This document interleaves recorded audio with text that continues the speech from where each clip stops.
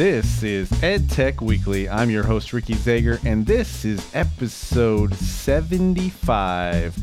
In tonight's show, resources to help find EdTech tools, 5 impactful trends in EdTech, struggles with AI and data, and how parents want schools to communicate with them.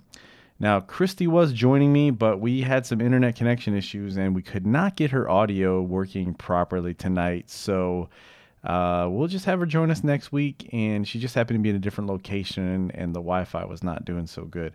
So she will be back. She does have her notes that she put in the show notes, so I will read them so that her awesome opinions can get to you guys.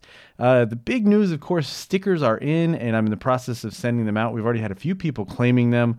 I happened to be sick last weekend, and then Monday and Tuesday I even was off work being sick, and my son was sick. So we got a little derailed with the sending, but they're here. And if you have reached out on Twitter and or emailed the show, you will be getting your stickers. Remember, edtechweekly at gmail.com is going to get you a way to get those stickers. We just ask that you give us a review on iTunes. It just helps people find us.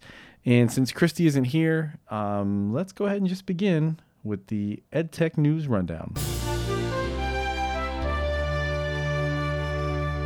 In our first story, EdSurge has come out with a list of resources to help you find the EdTech tools you need. There's little doubt that choosing the right EdTech solution for your class, school, or district is becoming more complex. A lot more complex. They include a link to their free product index that includes over 2,300 EdTech tools, as well as other links that may be helpful for you as you choose the right tools for the job. One of the more interesting things I learned as I checked out these tools is how varying the cost of EdTech can be. The same tools can cost as much as 40% more per student, depending on the district. Now, the info definitely supports the idea of more sharing of what people are paying for EdTech is good so that we don't overpay for tools. And I found this kind of shocking. I mean, I was working in a big district, and I guess the odds are that we were probably getting better deals than most because it was such a big district. But it was shocking to me. And Christy's thoughts were that she actually didn't find it that shocking. She said coming from a small rural district, she regularly sees that pricing difference in products on a per student ratio. Her example is that one vendor, which she's not going to mention by name, had school minimum. So the minimums are so high that they didn't even have that many students in their school. She said she's gone around and around with some of the vendors, and that vendor in particular, but they're just not willing to budge. She said, I guess we could not do business with them, but it is one that our teachers use and it's important to students, so we pay it. So on a per student ratio, it's much higher cost in a larger school.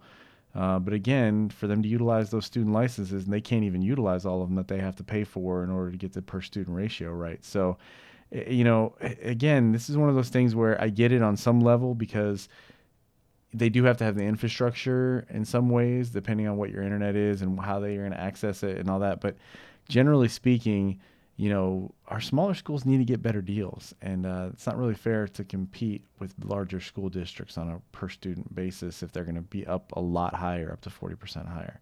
So that's kind of a bummer. All right, our next story. The Next Web brings us 5 impactful EdTech trends in 2017. Now, those of you who've been with the show for a while know how much I love these 5 best top 10 things. And maybe Matt didn't like them so much, those of you who've been listening for a while. Now, while EdTech is an ever-growing and changing industry, there are definitely some overall trends to be watching and evaluating. And the 5 that they mention as the most impactful are virtual reality, the ability to study on mobile devices, gamification, that word bothers me sometimes, the increasing online education sites that are available, and the maker movement. As far as mobile learning, not everyone has a computer, but nearly everyone has a mobile device. Making content available on mobile devices is essential to any vendor offering online content. And really, is there a vendor out there that doesn't offer online content? Being able to meet the need of on-demand, anytime, any place learning is key. If a product can't do that, no matter how good, I don't think they have a chance of making it in the EdTech market. So something to look at, again, those industry trends, there's always something to keep an eye on. It doesn't mean that you should jump right into one of those or think that it's the end all be all. For me, gamification can be that, people trying to get some sort of gamification at all costs just because it's a buzzword. Those types of things can be scary and probably shouldn't do them. But keeping an eye on the trends is always good. Our next story, an Inside Higher Ed article, talks about data and the ethical and strategic issues it brings about for institutions. And we've talked a lot about this on our show as we're trying to navigate just how to use all this data that we're collecting and how is it going to affect teachers and students. And this article comes on the heels of an EDUCAUSE session about data and its use in ed tech. And one of the most interesting things from this article was a perspective that I had previously failed to even consider, honestly. Could AI interfere with a student's ability to be self-sufficient? And we've been focusing a lot on the instructor side of AI and whether teaching jobs could be replaced. And I've kind of been all gung-ho about AI, saying, well, we need to use it for students and anything that can make their lives easier and get the information they need. But the idea that AI could create so much spoon feeding, possibly, that the ability to recognize where students need help may actually be difficult. And the way that they can act on it and know how to act on it could actually disappear. So, our quest to have students perform better on metrics like standardized tests could certainly help shape IA in a way that's harmful to students. If all we're trying to do is figure out, hey, how can they perform better on standardized tests, using AI to, get them the right questions and answers and help them do the activities to get them there without them having that extra step of figuring it out on their own could be detrimental. It's pretty interesting. I'm reading a book about how learning works, and you don't always think about that when it comes to feedback and when it comes in, but how they learn and whether they struggle sometimes is a huge part of learning, and taking that away using AI could be an issue. And let's go to Christy's points on this. She thought we talk a lot about replacing teachers with robots, but looking into the effects on students bring self-sufficient is very interesting. At some point we all have to learn ways to be around a variety of people and not only what works best for us. So if AI is adapting everything to the preferences and learning styles of each individual learner, she could definitely see that happening. So definitely something to think about with AI. And maybe I shouldn't be shocked that I hadn't considered that before, but that's a whole nother level with AI that really makes you kind of go, we need to make sure we're doing this right for our students' sake. And our final story, an EdTech Magazine article explains that today's parents want more digital communication from schools. A survey from Project Tomorrow indicates that teachers want more text and email communication from schools and teachers. A surprising revelation, at least to me in the survey, is that parents don't find Facebook to be effective in communicating with schools, but the schools themselves actually believe it to be very effective, and they love it. It's probably just because it's easier for them to talk to a mass amount of teachers at once. Now, the survey also indicates 4 areas parents want to know more about regarding their child's education. One is how to work with teachers to maximize learning. The second one is types of technology and workplace skills their child is actually learning. The third is app recommendations to enhance learning at home. And then the fourth one is other technology recommendations, to support learning at home. I think this list puts forth the idea that parents want to be involved in their child's education, much more so than information on the next bake sale or class party and those types of things, which is probably what you'd find on Facebook. It just makes me think more about the communication with our parents, and how we can improve that.